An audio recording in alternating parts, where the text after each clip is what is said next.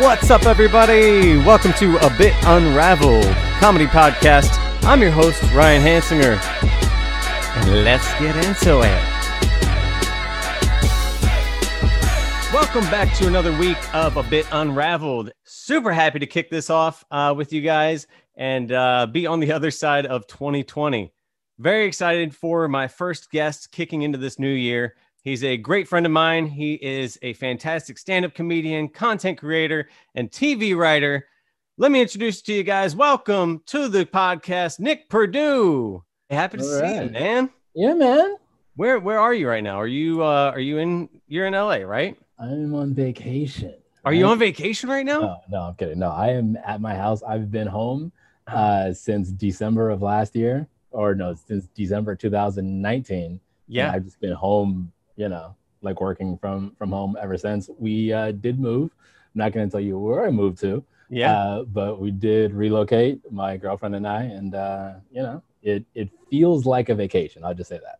Yeah, nice. But you're still in LA, just yes, in an undisclosed location. Yeah, I'll never leave LA. Yeah. That's some nice wood grain. That's the first thing I noticed. I was like, man, that's so Yeah. That's like that's like vacation wood grain, man. Yeah, we got the lights going here outside. Got the outdoor patio. My dog is right here next to me. So yeah, it's great. What kind of dog you have? Okay, so here's the thing. We just did this DNA, and figured out, or according to this DNA, he's part husky. It's Doberman. No, that's a lie. But it's not what we thought he was, because he looks like a lab, and we thought he was like a lab mixed with Great Dane or something like that. That's what like a lot of people who see him say that he is, and we're like, okay, we'll see. But the DNA test was like, nope, he's something completely different, and he's majority husky, which he does not look like a majority husky. Yeah. But so he's a mutt. So I asked because I have a similar dog in that. So she's a border collie lab mix on paper from when we got her, but also the paperwork that we got when we rescued her from Barkin' Bitches down in Hollywood, which I don't think exists anymore, but that was the rescue place that we got. Barkin' Bitches gave us paperwork. It wasn't even the same dog that we took home. So I'm like, I can't trust the paperwork exactly. Oh, gosh. But she was a border collie lab mix. She may have a little bit of pit in her.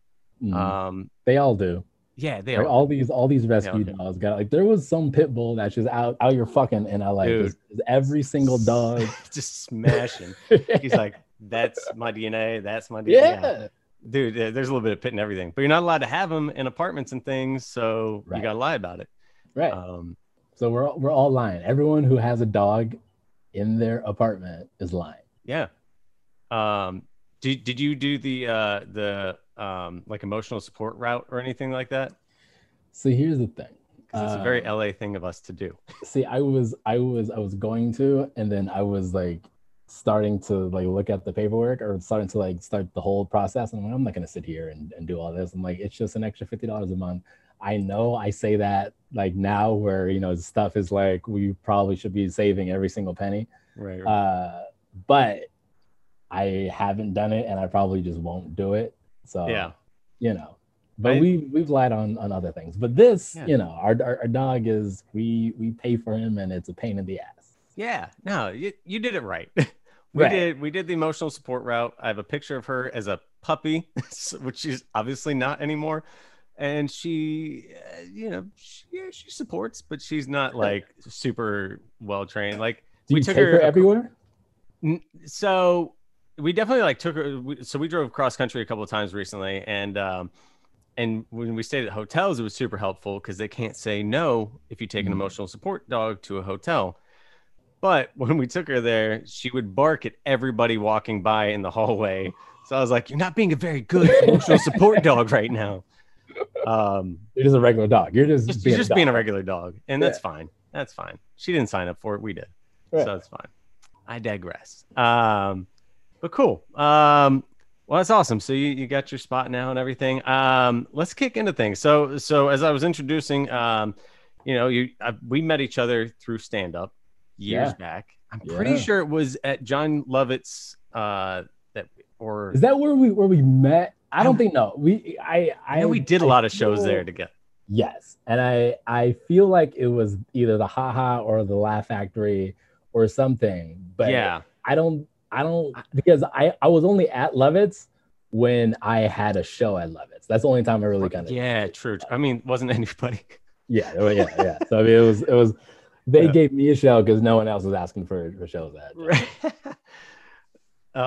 Yeah, but I Lovitz had was a a show. funny place. But I had Yeah. a show. But you had a show. It was a Yeah. great show. I remember Right. doing it. Yeah, but it was definitely I mean, it was a while ago now. It was probably God, it was years ago. At least seven. It was at Years. least 7, yeah.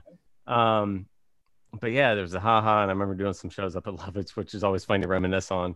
Such a great space, but it just never was quite. What's that? It was because it was 3 stories high. Yeah. So it probably wasn't the best for comedy, but for like music, it's great. Right. You know, but for like comedy and when you got people on top, like it was a shit show. But we made it work, and made it work. Yeah, it was interesting. Yeah, stage was real high. It was yeah. Yeah. Have you been obviously like the pandemic has slowed stand up like to a halt? Were you doing a lot like going into it? Kind of backed off that a little bit? I haven't been on stage at least for 5 years now, probably. Wow. Okay. Yeah. And it's been a regret. Yeah, really? Like now I'm like itching for it, and I'm starting to write jokes, and I'm like, is this even funny? You know? Yeah. In the shower, it's great. You know, right. when I tell it to myself, and I'm like, oh yeah, this is gonna kill. So you don't know. You know, you got to go out and do the open mics and this and that. So yeah, I am missing that, and so I'm gonna get back to it. But I took a break just because I was like, I just can't do the grind anymore. Totally. And that's I mean, it's something that I think about all the time. And you have been on the writing path obviously as well, which we'll talk about in a minute, but it's tough. Like it's tough it all depends what you want out of it too, you know, and it's like it's a huge grind, huge time requirement and stuff like that. It's draining. And you know, if your goal is to have an hour special, then yeah, that's what you want to do. Right. But you do have to know, like, is that what you want to do? Because it's, you know, you get pulled in a lot of different directions out here. Well, and even like because now it's just different. Like you don't need an hour special. You know what I mean? Like you can build a following just on your social media, and you can put out your own hour special. Totally. Yeah. We've seen Tony Baker do it. Yep. You know, and like what Kev on stage is doing, like we like there's people who are out there who are just shooting their own stuff and just putting it out. And so it's like you don't need that validation anymore. You know what I mean? From the Netflix or from the Totally. Yeah. But there's also the interesting thing of like, you know, what it takes to even get a special. And so I see some people who are getting like their credits and then working on their hour after that because the stage time comes easier and stuff like that. I mean, I think back on some of the stuff. I mean, if I had to like say, you know, put all my time together, I have like 45 to an hour, but it's stuff that I've been working on for like 8 years or more. Yeah. And I don't know if I'm the same person as when I started telling those jokes. Right. So it's an interesting, like for me, if I were to come up with an hour, I think I would almost rather get a credit, go build a new hour. Yeah. You know what I mean? Yeah. I mean, yeah. And it's, like you, especially now, should definitely just get these credits, right? Like what I'm thinking, and I think that's kind of what shifted me is like, let's just rack up these credits because you've seen it. You go into these clubs and it's like, oh, well, so-and-so was on Workaholics or so-and-so was on this or so-and-so was on that. And you're like, I've never seen dude, but they're getting this stage time. So it's like, that's the cheat code to, which is 100%. You know, there's a glass ceiling until you get it. And you can be super funny, but there's almost always a glass ceiling, it feels like, until you have a credit that somebody can sell you on a billboard or on their flyer as, which is interesting. But and people hate, you know, like, that's the thing, especially if you have no credits and you're just funny. Yeah. You know, it's just people just hate because they're like, you know, they see the potential in you. Right. and Totally. they know they know that you're the next one, Mm-hmm. but you need that. It's like that credit is that, whether it's laughs or whether it's, the true TV, because like they were putting people on. I was like, well, that's all you need, Yeah. you know? Anything. Yeah. Yeah. Totally. You know what? Let's talk about your credit because you had a big thing come up this year, and I'm very excited to Yeah, share it's with great. people.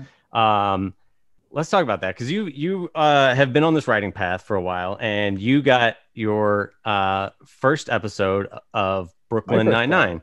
Nine. What's that? Your first my, credit, exactly. Yeah, my your first first. credit. You got a writing credit. You wrote the Ransom episode of Brooklyn Nine Nine, which Entertainment Weekly put up as a top 30 episodes of 2020, Yeah, it was and cool. Yeah. the writer of that, who kind of reviewed your episode, put it as the best episode of Brooklyn Nine Nine, which is that's a huge compliment. That's awesome. Uh, Uh, um, Look, in if they his want to say it, they can say opinion, it. You don't yeah, have to. You, that's, you can be humble. listen, yes, and I mean, I also say this is the Emmy episode. So if we don't win an Emmy, if Andre Brower doesn't win an Emmy for writing on the top of a car, That was amazing. we shot it at like 2 o'clock in the morning, like the fight scene, and like it was the last day, and it was a late day, and like Andy was sick, and like no one was looking forward to this. Yeah. And they just gave it their all, and I was like, you too. I am so thankful just for the performance, just everything, you know what I mean? Because it's like when you put something on paper and then are able to see like people, and regardless if it's television, because you shoot shorts and skits, and Yep. like putting something on paper and then seeing it come to life, and then seeing how people react to it, like when I was making videos, like it's the same thing. It's like Yeah. it's like seeing it come to life, and then the other side of it is like seeing people like, oh, okay, this is kind of cool. You're like, yeah. Yeah. Yeah, So you got to be on set for the shoot then, right? yeah. So this was pre-COVID. Yeah. Yeah. Yeah. Yeah, this this was when stuff was still normal, and everyone was on set. Like I was able to bring my mom to set, which was Oh, great. that's awesome. Yeah. She had a blast, and she wanted to meet Terry, so that was my only goal was to get her to meet Terry Crews, and so she was able to do that. And You're like, Terry, can you shake your chest for my mother? Can you do the shimmy shake? Yeah, it was the peck pop, and he definitely did it. Yeah. But it was it was great. It was a weird thing because like I kind of had this out of body experience, kind of like sitting there, like when they're like setting up or whatever. Yeah. And I'm like sitting there, I'm looking around, and I'm like, this is my life. Like this is like, you know what I mean? Like it. Yeah. And like stuff like that happens like the first time I was doing the show I love it, so I was like, yo, like this is dope. Like just like little things, Mhm. when I was podcasting with Black Hollywood, it was just like, yo, like this is dope. Yeah. And real quick on that, like that was probably the first podcast I ever did was your podcast on Black Hollywood Live. Stand up, sit down, baby. Stand up, sit down, which Yeah. was a super like sick professional setup that they got over there. Shout out to them. Like they're running a cool little like thing over there. It was legit, and I like to say, because I mean nothing but love to the Black Hollywood family. But they kind of set the course, and you see now because everyone has a podcast, like I'm on your podcast. It's insane, just like, and which is great, but it's also too. It's like, like we were doing it back then. Yeah. And that's crazy to me. Yeah. But that was cool. And you celebrated with them, I saw, right? You watched you went back to them recently, I thought. Yes. So last year, again, this is 2019. So this was actually this was probably the beginning of 2020. Yeah, we went back because it was after we had shot the episode. Mm-hmm. So yeah, it was great going back and seeing everybody and having a ball, and they're doing great. Yeah. Well, that's awesome. I definitely highly recommend people going and checking it out. It's on Hulu, it's on NBC and all that. But it was a great episode. I mean, like that was Thank you. it was super fun. The Cheddar, the Yeah, Cheddar the I mean, dog getting kidnapped, and I mean, it had to be super fun to write. Was that something?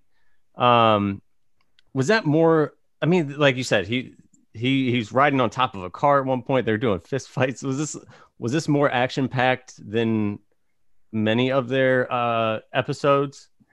yes. Well, let me say this. So our stunt coordinator, Emmy award winning Yeah. stunt coordinator, Oh, back to nice. back Emmy award winning stunt coordinator Norman Really Howe. awesome. He's great. So like he was able. So Dan, who was our showrunner, kind of like had a vision. He was like, I just want this like cool fight scene. Mm. Hmm. And so for people who don't know who like how TV gets written, uh, normally like writers go off and we write a version and then we bring it back and then like the room kind of chops it up and they so it your words basically are gone and it's Hmm. and it's like a collective whatever. Yeah. So but with this episode, just because we were kind of so late in the season and we were kind of like up against it, we collectively wrote. And so like Bo and I, we were in task like writing multiple scenes, but because of the time constraints, it was room written some of it. So like the fight sequence, Dan was kind of like, okay, like I have this vision and I want it to be at night and it's cars and like we want like it was insane. Yeah. And all right. And like after meeting and then when you finally get there and finally like see it and like watching them rehearse it, and then when we see Andre out there, and I was like, oh wow, this is dope. Yeah, it's super cool. Super cool. There was a lot that went into it. I'll tell you my favorite part of it, which is a small moment, and I appreciate it as someone who like writes myself and stuff. But the in the stroller scene in the store, when they were like, yeah, well, we can't do it after what happened last year, and then when like any other show would do a cutaway right there, and like a flashback, and there's no flashback. Nope. And I thought that was amazing. I was like, this is great. Like they're like, oh, you're not going to show us? And like they totally call it out and you're like, nope, I can't legally show you. And you're like, oh my God, I thought that was a brilliant moment though. And you want to know what happened last year? Yeah. No one knows. No one knows. See, right. No idea. No, but it was just one of those, like that's that moment everybody usually cuts away. And you're like, we're not going to cut away. Yeah, there are different kind of like, and I mean just me personally, like there are different shows that I've watched that have like great like kind of fuck yous to the audience to where it's like yes, but I still just kind of want to like have this for me. Yeah. And so when we put that in there, I was really hoping, I was like, please don't cut that, please don't cut that, please don't cut. And the fact that it had stayed, you're like, okay, this is great, and I'm so happy Yeah. that you love it, because it's it's just like there are just like little things that you just kind of put in and hopefully they stay, maybe they don't make it, but yeah, I made it and I'm glad you enjoyed it. Man, I loved it. It was a good moment. Now with all this, because it's such an awesome success, and especially to get like some like a review on it is super neat also. I mean, that's to get your first episode and then get that kind of notoriety is pretty cool. The bar is high. That's the problem now. I feel yeah. I feel like now the next one, we're gonna have to cure cancer. Right. Well, cure COVID. There it is. That's the next episode. Yeah. Brooklyn Nine-Nine cures cancer. That's it. Well, I do want to talk about this because you've been with the show for a while, and I kind of want to talk about like your path as a writer. Because my brother is on the writing path. He's been out here for a while as well, and everybody has a different path along the way. And I know you did some of the assistant work and stuff on. You went through like office assistant, writer's assistant, the PA work, and everything. Let me tell you, Season two started in the office, and I had a great time. It was great. It was the office PA, and office PA is basically the lowest person on the totem pole. Mm-hmm. So it's whatever needs to get done, you get it done, from getting lunch to setting up for table reads and for different meetings, and for getting gifts together, and for like coordinating different guests, and if they want like a tour of the set and this and that, and Mm-hmm. making copies for props, or making this and doing that, and making like, so whatever any other department needed, Mm-hmm. that's basically what you were doing. So Yeah. like every day was completely different. And I mean, even though it was for a TV show, like there was still like office and clerical stuff that needed to be done. So like a lot of that is what we were doing. Yeah. Let me ask this. In that role, was there ever like a worst day that stood out?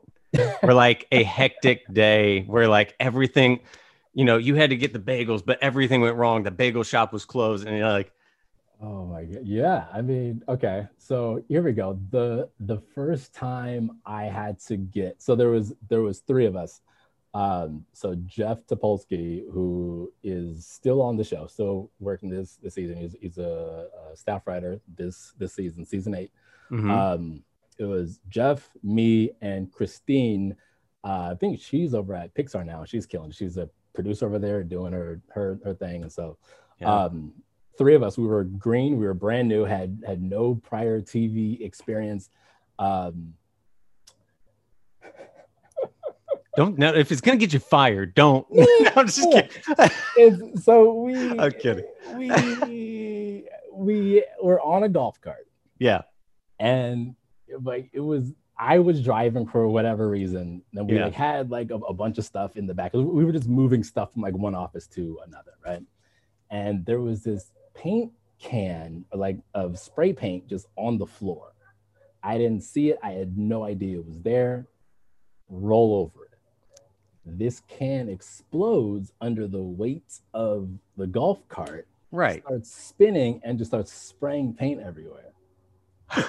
Now, my God. It was office furniture that we were moving. I remember now because one of the pieces of office furniture got blue paint on it. Yeah. So like when we were like putting in the office, we turned it so you can really see the paint. And oh my God. Nothing was broken, everything was fine, but it was good. And then I think later on that day, or maybe that next week during the table read, when we were like transporting food back, one of the coolers fell off the back of the golf cart. Oh my God.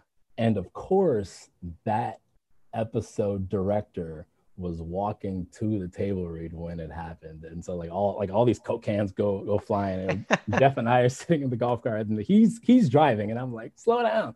Yeah. We both hop out. We start, grabbing these Coke cans, and thankful that, the director was like a cool guy. He started picking up cans too. Yeah. And he was like, hey, that's cool. Yeah. But that's cool. To us, it was disaster. Yeah. I mean, everybody's around. Yeah. You're just all you're trying to do was impress and keep and not screw up. I have one more story. Oh yeah. So this was my first time getting set lunch, and I had to get lunch. So it's like for like the actors and the background people and like the director and like assistant director. I forget Andy Samberg's lunch. No. Everyone else, I got everyone's lunch order for whatever reason. I forget Andy Samberg's lunch. And then the AD sends me a text, and she was like, hey, like, where's Andy's sandwich or whatever it is? And I was like, I swear it's there. And she was like, are you sure? And I was like, I checked my car. Nothing was there. Oh no. So then I sent his assistant a text, and I was like, hey, because I'm freaking out, right? And the AD sent me a text, and she was like, well, hope you're looking for another job now, because so I was like, I'm freaking out. I'm like, oh no. What does Andy like? Because I was thinking, I'm like, I'm gonna go buy his lunch with my own money. Like I'm gonna go to McDonald's, or I'm gonna go somewhere just to get some food. Oh man. And she was like, "Don't worry about it. It's fine. Like I'll give him half of my meal. Like he'll have no idea." And to this day, he had no idea. Yeah. But to you, it's the big Andy Sandberg sandwich fiasco. It's like, he, star producer of the show. And I'm like, this is the first time that I'm doing this. And I swear I double checked, but for whatever reason, it had to be his lunch that I forgot. Yeah. It's tough, man. It's a tough spot. So like I said, my brother, we went through the agency stuff and tons of assistant work. And there's always such high pressure. Like it's so easy to have that stuff happen. That's fun though. It's always fun to hear because there's always a story. Yeah. Everyone has a story. You drop coffee, or you forget someone's credit card, or like there's it's like a bunch of stuff that you. But, so then from office PA, you got you hung in there for a while, you worked your way up, and then worked into the writer's room from there. Yeah. So going into the job, some people, I was like, I want to write. Like that's the goal. The goal was like, I want to be a writer. And, like as I worked on the show more, I was like, oh, like I want to be a showrunner. Like I want that job, that's what I want. I want to be the creator. I want to be the showrunner. So I was telling everybody. So everybody knew. And season 3, there wasn't an opening in the writer's room, so I stayed with the show. So it was office PA again. And in season 4, there was an opening, so we slid in writer's PA. Season 5, I was still technically the writer's PA, but they gave me a writer's assistant title, which was great because it allowed me to get into the union and kind of do other things. And so it was they blessings over that. Awesome. It was season 5, season 6. So now I'm the actual writer's assistant. Season 7 as well. And so now season 8, I'm the script coordinator. So technically, like I'm not writing, but what our showrunner does, which is great, which, like not every showrunner does this, because I've definitely seen and heard some horror stories. And what he's done since season 1 is he's given a script to like what is called a freelance script to his assistants. It's one to help your career and be like, hey, this should help you along in your career. Oh, that's super cool. Where I am now is a good position, but I'm also ready to get staffed. Totally. I guess that that's the next step, and to just keep pushing forward in that way. Now when you're a writer's assistant, are you attached to one specific writer, or are you a writer's assistant for the room of writers? Well, so every room is different, but for the most part, the writer's assistant, you're for the room of writers. And so if there's, so like our showrunner, he has his own assistant, but we also have script coordinator, we have a writer's assistant. And when we were doing our job in person, we had a writer's PA who would essentially you would go grocery shopping, so you would like get snacks and stuff, and you would do the coffee run, and you would do the lunch orders and stuff like that. Then you would fill in where you needed. So if we were doing multiple rooms where we needed someone else taking notes, then you would hop in there and take notes, and so it was like that's the position that kind of gets you ready for the writer's assistant position, which is you're in there taking notes, and if a writer needs something, if they need like, hey, I want to see notes from this episode, or if I want to see whatever, then you kind of pull up just like stuff that they would need. But again, however the showrunner wants to run their show, and whatever they want the writer's assistant to do, that's what the writer's assistant is doing. Totally. That's super cool.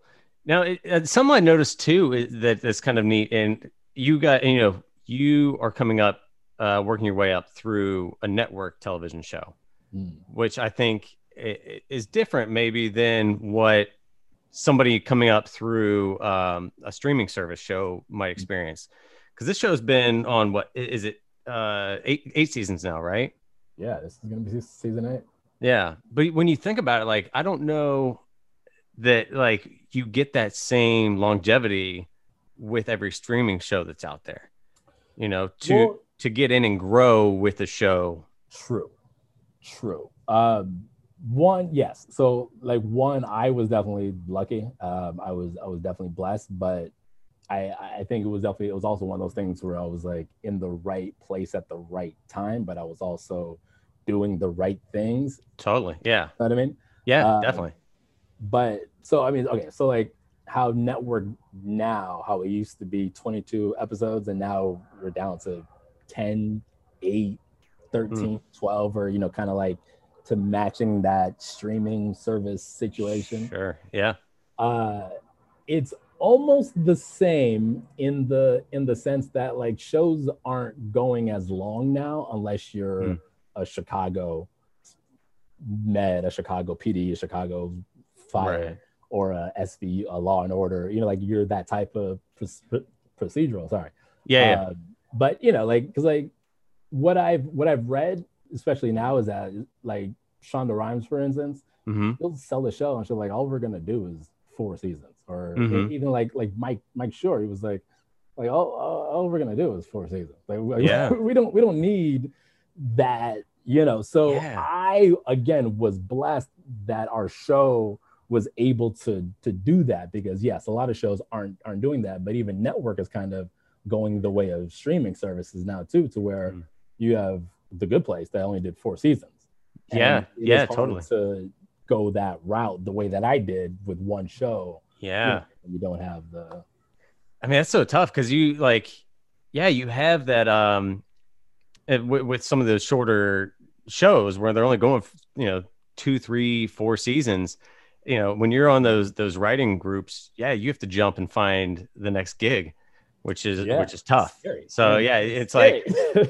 yeah, when I saw, like, I was like, that's, so it is interesting that it's changing to mirror streaming, because it makes it so much harder, and Yeah. everything's, and for something that's a little more network and grounded, it's also typically filmed more studio space or local, Mm. where some of these other things are jumping, to different parts of Right. town, and Or I'm going seeing some that are shot in one place and Atlanta. edited in a different place, post productions in New York, but it's filmed in Mhm. Atlanta, and it got written in LA. So it's like, Yeah. um, for I anybody mean, trying to come up through the system, it's hard to follow a show sometimes. You know what I mean? Like, yes, but I will say this. say There it. are so many more avenues, in the sense of, because you have the Hulu, you have the Disney Plus, you have like Apple who's making TV, you have Yeah. Facebook who's making TV, IMDb is making TV. So like there's these all these different platforms who are making TV and or making some type of content that needs writing. Hmm. So like there's like, yes, you can't necessarily stay with one thing, but the opportunity, it's still there. It's just there in a different context, and it's just like a different landscape. It's really more gig based. You know what I mean? Because it's like Yeah. Gone is the like 9 to 5 Cheers, where you had 9 seasons, and you were going into a job for 9 months, and you knew you were getting picked up, and so you knew you were going to work and this and that. Kind of like when you're at a banking job for 20 years, like you know what it is. Yeah. Versus now, where it's like this is kind of like Uber space, to where it's like you don't know if you're getting picked up next season. So you're in this hustle mentality. Yeah. Yeah. I mean, it's totally pros and cons to all of it. It's like, sometimes I feel like the dream would be do that that sitcom that shoots 3 camera in a studio. It shoots 9 to 5. You're Mm-hmm. done. You don't shoot the weekends, but because a lot of the other ones that are going like single cam and stuff, and all these other things, they're shooting early mornings, late nights, and I was like, I man, mean, but you know what's funny? They are bringing back multicams, and even like yeah, Netflix has about 3 or 4 multicams, and they're about to air like another 3 or 4 multicams. So, and I know like COVID has kind of like messed that up with the live studio audience and everything, yeah, but it's cheaper, it's easier to shoot, And I feel like, especially now, studios are like, look, we got to save some money. So Yeah. how can we get this cookie cutter television? Yeah. I got to imagine it's got to be like shooting in a studio would be easier to contain for COVID and stuff. And maybe we do like NBA style virtual fans. Yeah, I mean, yeah. Well, yeah, because That would be that would be so distracting. Oh yeah, it's we've seen it because Kelly Clarkson, she was doing it on her show, and you had these like talk shows who had these virtual fans in there. Oh, I haven't And seen this. That's a thing? Yes, like when like Ellen came back, and when like all these like different talk shows that had live studio audiences, when like, all right, well, I guess we gotta like make money. Yeah. Yeah. So they just had people like Skype, or they had people Zoom. Yeah. They were just watching it like they were watching an NBA game. That's crazy. Yeah. I didn't think that was a thing. That's hilarious. Yeah. Yeah, it's crazy. The whole COVID thing's changed everything. Yeah. Yeah. Like, how has it changed the writing side of things? You said you've been working from home since like December last year. Yeah. Yeah. So well, that was just because we were like, because we were done for season 7, so we were on hiatus, and I was just like, I'm not gonna work like on a pilot or anything. Sure. So I was like, I'm just gonna stay home, and luckily, I didn't have to leave. So so is it a Zoom room for writers now? Is that how that's? Yeah, and it sucks. Yeah, it's got to be. Yeah, it's got to be a different dynamic for sure. Yeah, I mean, I will say this. It has made the job of taking notes easier. Sure. For the sense of you can, I mean, we didn't record any of them, but like there's different programs that you can just have that just kind of like help dictate whatever people are saying. So you kind of have that going, and you kind of take your own notes or whatever. Yeah. So it was nice in that sense. But in the sense of like, coming up with stuff and going back and forth, like it's not the same. Yeah, the energy's got to be different, just I mean, I could see people even just being relaxed in your own home, in your own space. I imagine your energy trying to create is a little bit different, and a little less inspired at times. Yeah, because you really need like a room. Like you really, I know it sounds weird, but like when you're in it, then you know exactly what I'm talking about. It's like I'm talking to the writers right now, to like the other, like comics in a green room. You can't recreate that. Like you try to do it on a Zoom, but you can't, because it's not the same. It's not. You need the energy, you need the flow. Like there's something about comedy that it has to be, Yeah. Because it's the directness, and there's, I don't know, I think there's a little bit of discomfort in comedy, and just being, I think, face to face, like creates the different tension and stuff that the comedy needs. Yeah, that's weird. And who knows when we're going to go back, because hopefully knows? Soon. Yeah. But hey, we'll see. Until then, we got Zooms. Yeah. So you mentioned, like, so from here, like, is showrunner kind of the end goal for you? Was that like the dream job?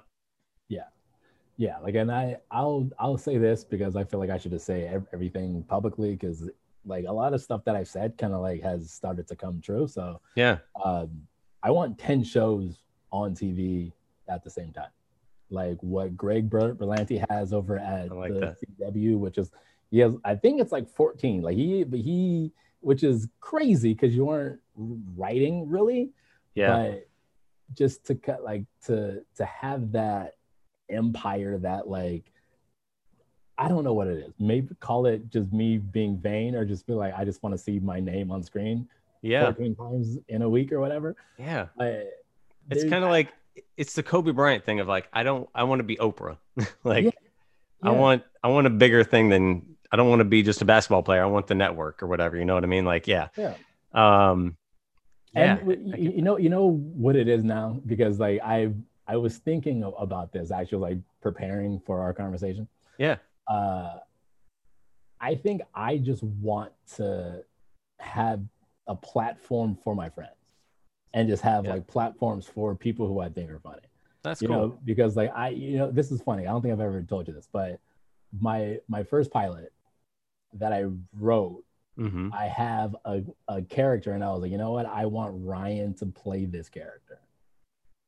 Nice. So if it unfolds, well, now I'm going to start pushing harder. I'm like, all right.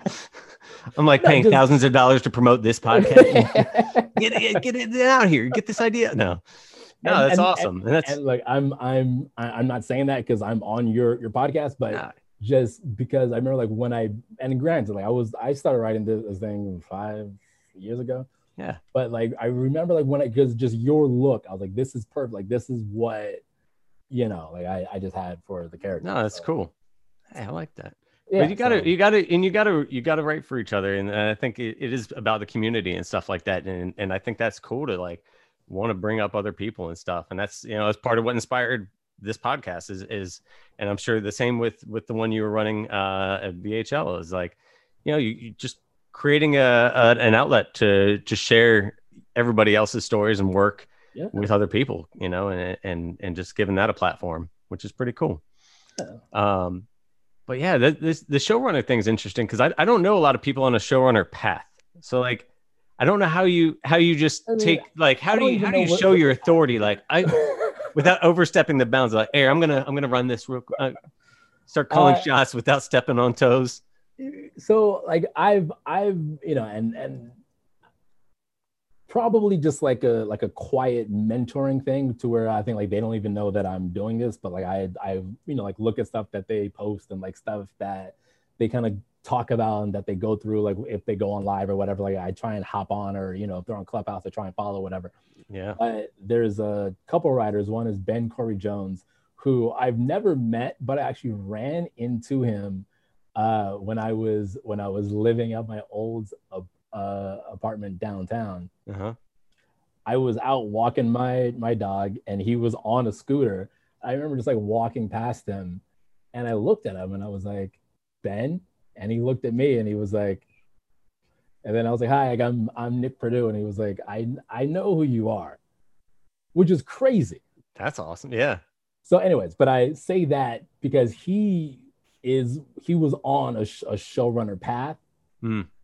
So it's like I think it's like once you get in and really start writing, and once you're kind of like in there and like because like there are, I know that the WGA has like a portal, I want to say online, but like has like a I don't know what the word is, but has but like a guidelines essentially of like something along that. Has an outline on how you can that never happens in Hollywood. I didn't think there were guidelines to how to. Yeah, but I mean, or just like what you need to do in order to qualify for like whatever. But that's super cool. I didn't even know that existed because I feel like so much of Hollywood is a guess, and there's so many times that everybody's path is different. So there's no right, there's no wrong, which also means there's not a whole lot to go by, which is always part of what's fun about sharing stuff like this of different ways up. Because like I said, my brother's kind of on the writing path, and he's been an assistant for numerous people, but his writing path is so much different than even what yours is. And, so and different from the next person's. And so it's fascinating. Speaking of another writing path that has crossed paths with yours, is I just reached out to Carl Tart recently. And he was like, and I told him you were coming on. He's like, so you guys both crossed paths working on Brooklyn Nine-Nine. Yeah. And here, where we are in Hollywood, even now, there isn't a lot of Black folks in writers' rooms. And I mean, one thing I will say about Brooklyn is that there has been at least one or two, people of color in the room, on various seasons. That's awesome. So, like, and another writer, Phil Augusta Jackson, who, again, who's I really want him to be a showrunner because he's right there. But Yeah. and like the guy who kind of brought me in, Prentice Penny, who is showrunner of Insecure. So Nice. I don't want to say Carl's going to be a showrunner, Yeah. but you know, You don't want to jinx it, Carl. I don't want to jinx it. But if But yeah, Carl yeah. doesn't become a showrunner, I'll be the showrunner for the both. But anyway, Carl's Yeah. dope and Carl's super talented, funny as Yeah. hell. LA kid, Clipper fan, you know what I mean? That's my guy. Yeah. Because you're from LA, right? You were born and raised here. Yeah. Born and raised, That's yeah. awesome. And a Clippers fan. Oh, 7 of no, us. I'm just kidding. What's that? There's 7 of us who are born and raised from LA who are still here. Everyone else left. It's just 7 total. Yeah. In LA. That's it. I tell people this, like I was born here. I wasn't raised here. And that's where were you raised? I had no choice. I was born in Simi Valley, but I moved when I was like 6.5 to Virginia, and I grew up in Virginia, and then I moved back here about 10 or so years ago. Okay. So, but you know, like you still got like flavor, and you know, like there are worse places than Virginia. Like Virginia's great. It was great, and we lived just outside the city and stuff like that, and it was a great place to be raised. But I feel like in my heart, even as a like a 7-year-old kid, I wanted to be back in California. And like it's funny just having come back and gotten into entertainment. I'm like, man, what if I never left? You know, and so it's interesting. Growing up here, do you feel like that ever? Was it any benefit to your where your like career has gone now, or is it kind of a wash? Like I don't know.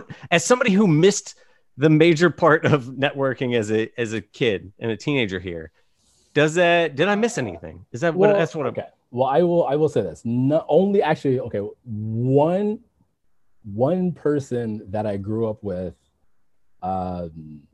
is in entertainment, and she works at Access Hollywood. She's a producer over there, killing it. It was even nominated for an Emmy. Like she's killing it. Wow. But just literally just one. Wow. Out of I don't know how many, you know, like kids that, you know, went to my high school or kids that, you know, that went to middle school with or whatever. So, you know, I don't think that you have a advantage being from LA. You may even honestly, you may have a disadvantage. Really? Because people like just assume like, oh yeah, well you're from LA, so you know versus people who come out to LA, you know, and like have this idea of what LA is. Yeah. And then they try to like conform to, you know, whatever it is. So I mean, I don't know. Well, yeah, I think sometimes because I started comedy, doing sketch comedy in college, and then started doing like improv and sketch and stuff in Richmond after I graduated school, and then having to move here, it's like completely starting over. So I didn't know so I could see somebody who went to USC and started doing the groundlings in college. Yeah. Like, so, I mean, it all depends what you do with it and stuff, you know, and like, but it sounds like also not everybody you go to school with is just jumping into entertainment. Most of them are doing YouTube and TikTok. And again, this is, you know, because I graduated high school like in 2005. Yeah. And like just thinking about it, not like I didn't even want to do anything in entertainment in high school. Like I wanted to do hotel management. Like that was my kind of like, yeah, I want to own hotels, and that's for whatever reason, that's what I wanted to do. Yeah. Oh, how interesting. That's cool. That just kind of switched like later on after I turned 21 and I was going out to the clubs and doing this and yada, yada, yada, you know, and then you kind of get around people and kind of like see the entertainment lifestyle, I guess. And then you're like, oh, okay, that's what this is. Yeah. So yeah. That's kind of what like turned me. And I was like, okay. So then like once I did that, then I did all my networking and all my, you know, so yeah. If you went to school in, studied film and this and that, then yeah, you definitely have that leg up. But Yeah. Yeah. If you didn't, then you just got to network your ass off. Yeah. I mean, it never stops. Yeah. Do you still find yourself nitpicking hotels now when you go and you're like, I would have done this different? Yes. Well, you're a connoisseur of like I would give this a 4-star. Who gave this a 5? I'm gonna tell you what my girlfriend and I watch is Hotel Impossible, where Anthony, I forgot how you say his last name, but it's this guy who Bourdain. Is it that guy? No, I don't know. That's the only Anthony on TV I know. he was like a hotel guy. Like he like goes into hotels and like fixes them and like gets them out of the red and like like makes them profitable. Yeah. So I watch that a lot, but because like I don't know anything about hotels. Like if it's clean, if it's nice, it's like I'll watch that to kind of like check my room anytime I go somewhere. Yeah. But, like if it's as long as stuff is shiny, stuff works. I'm not that picky, but I know like some people, yeah. I'm like, I'm here for one night. As long as I don't get bed bugs, I'm happy for the most part. But then you do get some of those nice ones. You're like, this is luxury. Oh yeah. No, like me and one of my friends went because we were supposed to go for my other friend's birthday, and he bailed on us. So it was just me and one of my boys. We went to Vegas, and we were at Aria, and he was like, let's just like ball out and like do the penthouse. And I was like, nah, dude. He was like, nah, man, come on, let's do it. So we did it. It was the best thing ever. Yeah. And I can't stay in a regular room now because you ruined it. Yeah, because like shot too high. Once you do it, once you do it, you're like, this is how the other half lives. What? Yeah, totally. Yeah, I get that. No. Yeah. We stayed at one in New Orleans on the way out here, driving back from Atlanta last year. And man, it was awesome, but it was so high up and so scary. Like, yeah. I was like, I like my hotels a little bit. Like the view's great, but man, you almost get sick up there. No, it's like I love a good skyscraper though. Yeah. Like a little bit of sway, just a little bit of sway. No, but it's the floor to ceiling windows, and yeah. Like sure, if there's an earthquake, because we live in LA, if there's an earthquake, you're probably not gonna make it. And you were super unlucky. You were just super unlucky. Wrong time, wrong place. Yeah. You should have been down in the lobby when the earthquake hit. Right. But yeah, that's just unlucky. Yeah. You overslept and you dead. Right. That's hilarious. Yeah, I just have this fear of getting stuck in the elevator when the big one hits. Oh God. Like I the worst case is you're like in a parking structure or something where like no one is really, and yeah. Hits and it's just you because you're like, oh, I want to go to Target. Nah, you should have stayed home. That's a real thought out here. Like it really is. I had. And I made a joke about it a while ago, but like, I always thought like the worst place for me to be would be like a shitty day job, and to like, I'm like, I don't want to die. Like I was waiting tables at this place in Sherman Oaks, and I feel like it was right after one. And I was like, and there was a big building right next to the restaurant I worked at. And I was like, if this thing crashes down on me and I die at this shit job, I'm gonna be so pissed. Right? I'm gonna be dead, but I'll be pissed just as it's happening. Yeah, like, this is the way. Yeah, no, like those are things that I think about, and again, living in LA, like you definitely like if you're on Laurel Canyon, like now I'm like, yo, if the big one hits and I'm sitting here in traffic, it's someone's house. Yeah. Because there's nowhere to go. Like there's just nowhere to go. And you're just like, all right, well, shit, this is it. Yeah. All right, okay, Jesus, this is how. It's wild. There's weird things to worry about out here. That and the fires. The fires are constant now. I mean, that's it. Fires. It's all worth it though. It's worth it. Is it? Yeah. Have you seen these people out here? We're number one in COVID cases. Is it worth it? Okay, it'll pass. So many people have left. So many people have left this year. It's interesting. Yeah. But we just got back. We had moved away for 2 years and we got back right. How was that? In February, just in time to lock down. So we're not leaving again. But yeah, it was good. It was a good chance to. Why did you guys leave, if you don't mind me asking? We were chasing the credit.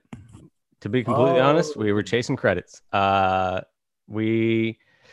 don't know. We were out here for like 8 years. I found ourselves spinning our wheels a little bit, and just felt like we needed a change of pace in a lot of ways. Heard a lot of different things about the market in Atlanta, and just kind of wanted to explore it. And also my family being back east, it was a good chance to get back and spend some time in driving distance to home. Yep. So that was cool to be able to visit a little bit more. And then, we auditioned a ton out there for TV and film, which we weren't doing here. I was getting some commercial work, but I wasn't really auditioning for TV and film yet. And then, was it easier to audition out there, or did you see that a lot of people kind of did what you guys did and went to? It was definitely Atlanta. Even the 2 years that we were there was like a flood of people coming. So we were trying to be on like the front end of it, right? And we weren't quite as in the front as we thought. We're still like, there was a lot of people coming over those next 2 years, and people I'd known from LA. I was like, oh, you did it. Oh, you're here too. Okay. We're neighbors. Yeah. And it was cool, but I do feel like they don't shoot a lot of comedy out there, which I wanted my focus to be. Even in comedic acting, is like, I think that's my focus, and to be on a sitcom would be like that's the direction I'd like to go. So I think realizing there were only a few that really shot out there, and the comedic movies that shot. What's that? Was it only like Tyler Perry's stuff that was out there? There was like for sitcom wise, or that the Robbie was one that came through on Comedy Central. It's like a brand new show. It's pretty new. It was like a basketball show. Yeah. Right. Yeah. Not a ton. But we auditioned a lot for a lot of different stuff, and it was great. And I feel like I've been getting more auditions now being back, having that experience and stuff. And I still have my agent there, so it's kind of a win-win. There you go. So lots of good things, but it was a nice chance to break things up. Change Just try something different and come back with some new life. So it was cool. Yeah, and now you're auditioning via Zoom. Yeah, now we're just Zooming, so we don't even need to be here at the moment. Yeah, it's crazy. But one good thing is that most of the stuff out there was self-tape auditions. So coming back here and having self-tape auditions ramp up even more, I felt like we were definitely more prepared for it. So that's been nice. Yeah, because you guys were really doing the comedy skit game. Because I remember you guys were putting stuff out. And you just put something out today, right? Yeah, yesterday. But yeah, it's all the same. But yeah. And I think we're trying to, for this year, I think we want to kind of head back in that direction of just putting out more content and getting back into writing and just creating and stuff, especially while stuff's locked down. So we will see. Yeah. I have one more. That's what it is. Yeah. I have one more. We're starting to come up on time, but there is something I found interesting recently that I'd like to pick your brain about. Because I noticed you've always been pretty big on social media and pretty involved. But it looks like lately you've purged your social media to where you have like 15 posts. Like, and my girlfriend just did the same thing recently. So I was like, what was your, there was a conscious thought behind it. Oh yeah. Like, it was one, I was tired of it. And I mean, I still am. I'm tired of Instagram. Like I deleted Facebook. I took down a lot of YouTube videos. Yeah. But it was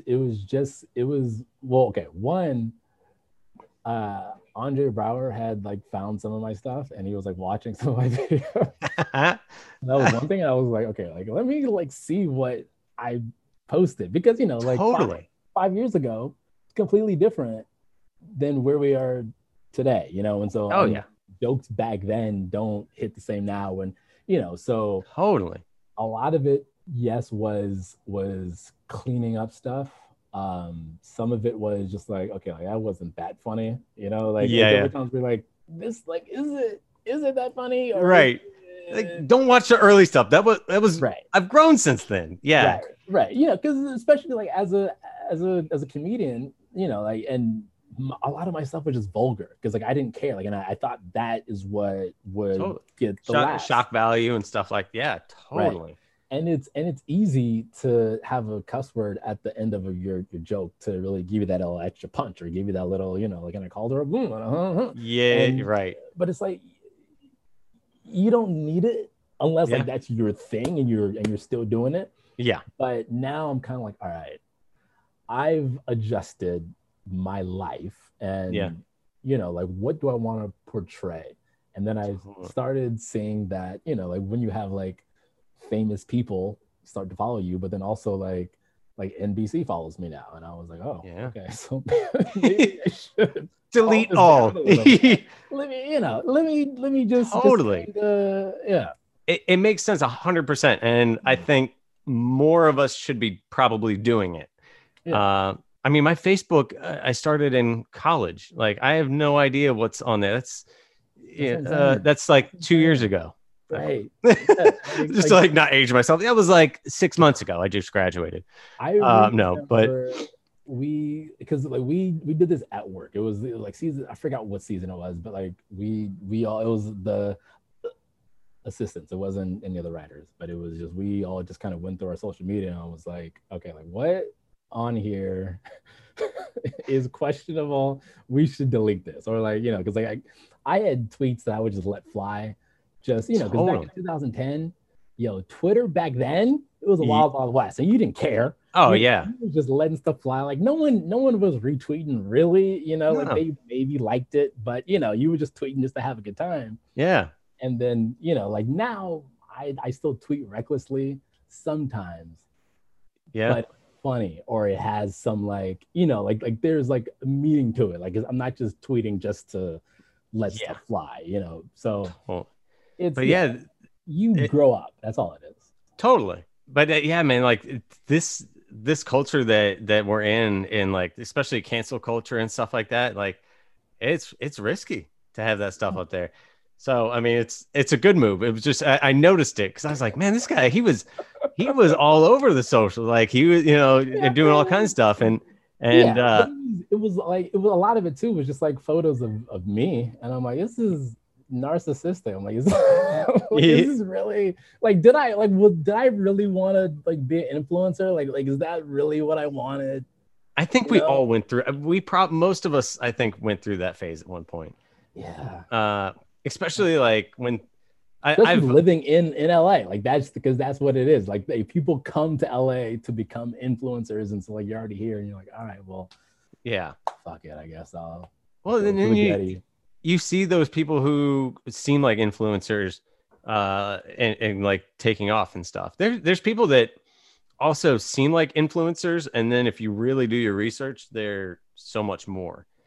Like I think like was it King Batch? Like is somebody who I think would a lot of people would look at as just an influencer, but then you realize like, oh, he was doing sketches and YouTube and all that before, like Vine or whatever blew him up.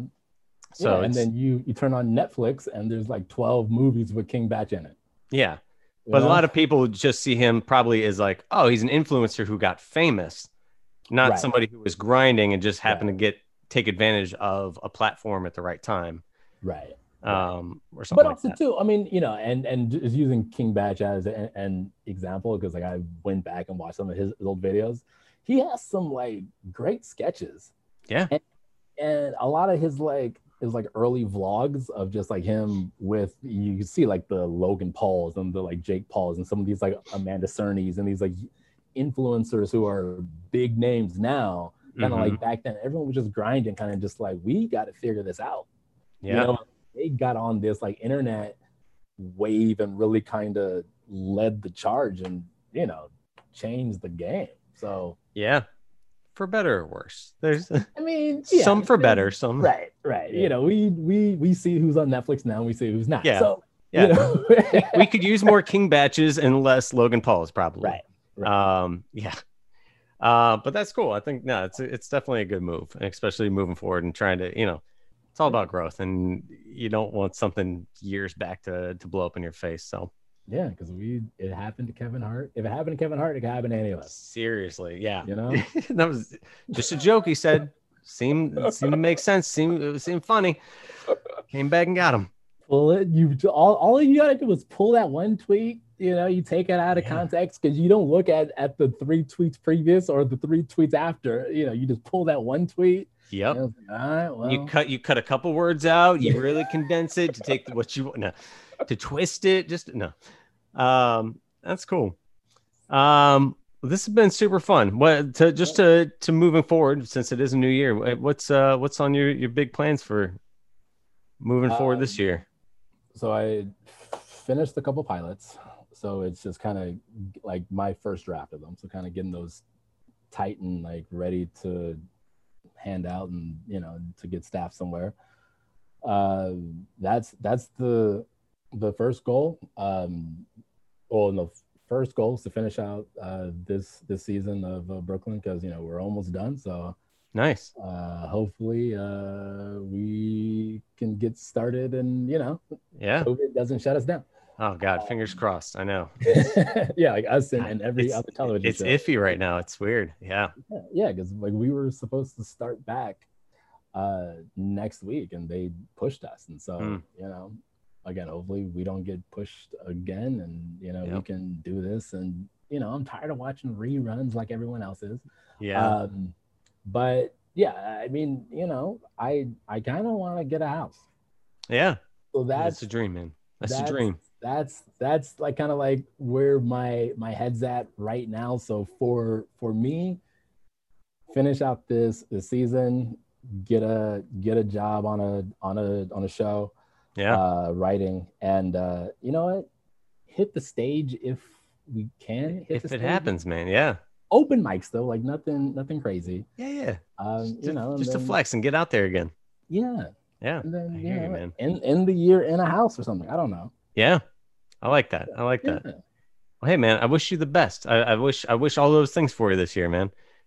It's super exciting to see your success, and having followed your journey and stuff along the way, and watching your different content over the years and stuff. It's really cool to see this, you land this one. And again, it was an awesome episode. I definitely recommend everybody checking it out, and we look forward to more from you. Nick, I appreciate you coming on. Everybody follow at the Nick Perdue. You'll see his 15 posts and future things coming. But keep an eye on this guy, man. He's one of the great ones out here. So Nick, thank you very much. I appreciate you, buddy. Thank you, Ryan. Thanks for tuning in to A Bit Unraveled.